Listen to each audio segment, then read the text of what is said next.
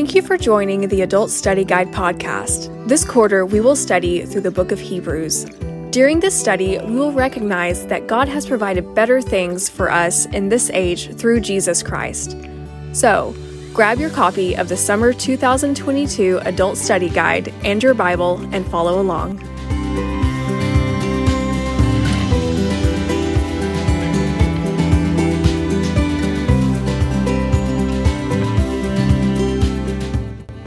Today's lesson is entitled, A Better Covenant, from Hebrews 8, 3 through 13. The application is, the student will contrast the liberty of the new covenant of grace with the bondage of the old covenant of the law. Seeking the context. Humans love experiences. Those who are able will plan their days, weeks, months, and years around opportunities to enjoy life-enhancing experiences. Whether it includes food, travel, time with friends, and family or worship, people tend to place great importance on delighting their senses. The first century Christians were no different. In their case, when it came to worship, they must have had a longing to revert to the experiential Judaism of their forefathers. Their devotion to the Mosaic law meant they would be able to see, smell, taste, touch, and hear all the elements of the traditions of their forefathers. In today's text, the writer of Hebrews persuaded the readers of the supremacy of the covenant forged by Jesus Christ, above that of the Mosaic law, even though it did not include many of the experiential elements of the religious traditions to which the readers had grown accustomed. To begin this section, the writer of Hebrews reminded the reader that Jesus Christ is the supreme high priest, set on the right hand of the throne of the majesty in the heavens. Hebrews 8:1. These truths were firmly explained in the previous chapter, but they provided the basis of the following argument, namely, that the covenant enacted by Jesus supersedes the old covenant of the law. Today, the student will see why the new covenant is supreme. But to set the context, remember that the original audience had a works-based perspective when it came to righteousness.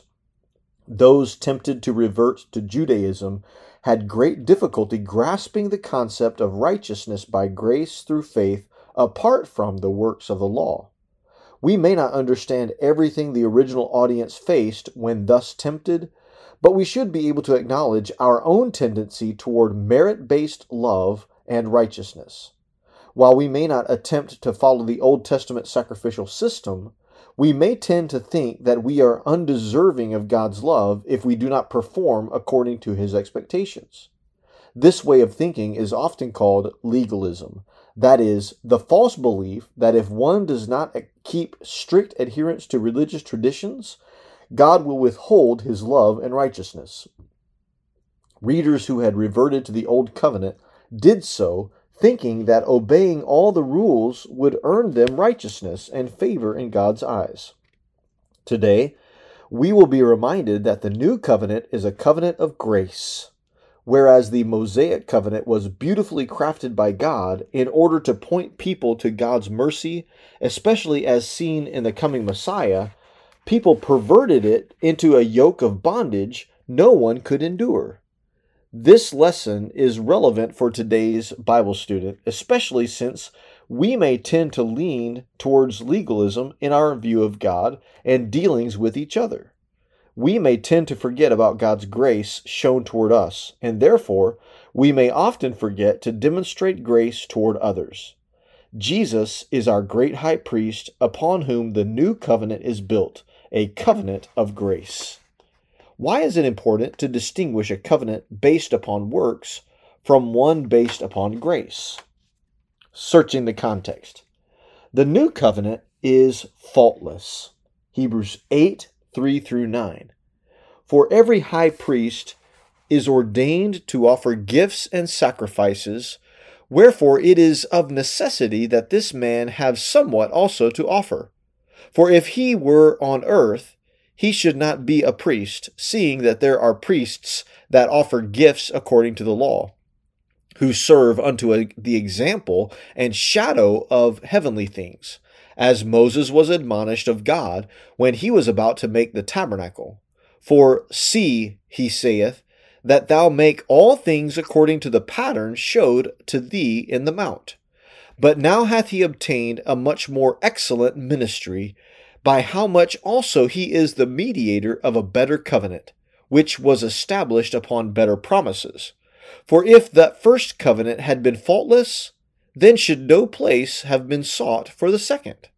For finding fault with them, he saith, Behold, the days come, saith the Lord, when I will make a new covenant with the house of Israel and with the house of Judah, not according to the covenant that I made with their fathers in the day when I took them by the hand to lead them out of the land of Egypt, because they continued not in my covenant, and I regarded them not, saith the Lord.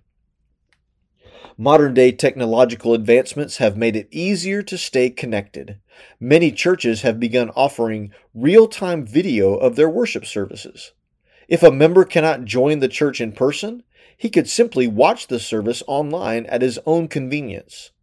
Many pastors and church members have discovered, though, that watching a worship service on a screen cannot come close to having the same effect compared to participating in person. Whereas the screen provides an impression of the gathered church, it is impossible to interact with the church body as prescribed by God's Word, unless members are gathered in each other's physical presence. Perhaps remote viewing provides an element of spiritual nourishment, but it could never take the place of gathering in person and is therefore faulty. The same is true when it comes to pictures of Jesus in comparison to Jesus himself. When Moses received the law, God told him to make sure and follow the exact instructions he received, especially regarding the ceremonies, sacrifices, and details of the tabernacle. Exodus 25:20. Moses was to take great care in following the instructions because they were patterned from heavenly realities. The elements of the law, including the tabernacle, served as shadows of Jesus and his work.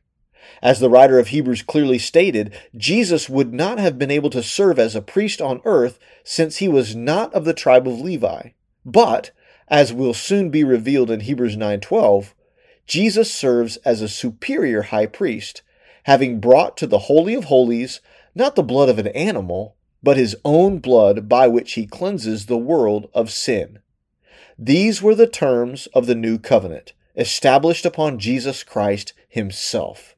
The old covenant was not imperfect or wrong, but it was simply ineffective to bring about righteousness in the lives of God's people. It served as a beautiful picture of the work of Jesus Christ, but a picture is no longer needed when the real person stands in your midst. If the old covenant had been effective in bringing people to salvation, a new covenant would not have been needed. God made new promises in Jesus Christ, so a new covenant would be needed. Whereas the old covenant made promises based upon the obedience of God's people, the new covenant makes promises based upon the obedience of God's Son. The first covenant failed because Israel chose to ignore it and the God who established it. God inspired Jeremiah to write his promise concerning the new covenant, which would bring about life transformation to all who placed faith in Jesus Christ. Eternal life is now possible, not because of one's ability to abide by the rules of religion, but because Jesus did everything God needed him to do in his death, burial, and resurrection. The new covenant, based upon the blood of Jesus Christ, Luke 22:20, does everything the old covenant could not do. It is faultless. How do you help others see the faultlessness of Christ instead of human failings?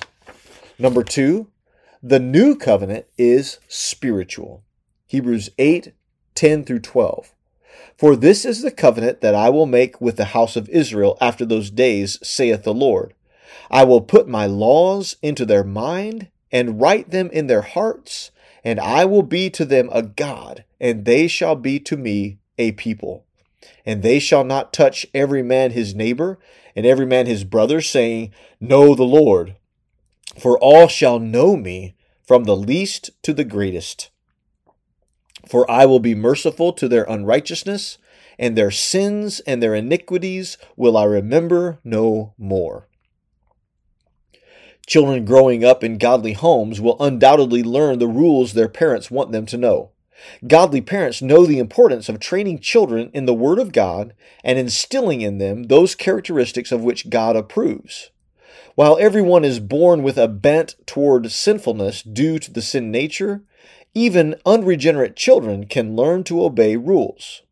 Wise parents will keep in mind, though, that without hearts transformed by the gospel of Jesus Christ, children who will obey rules do so out of a desire for compliance, a longing to be rewarded, or out of fear of punishment. Even the most well-behaved children need Jesus to transform their hearts through repentance and faith in Him.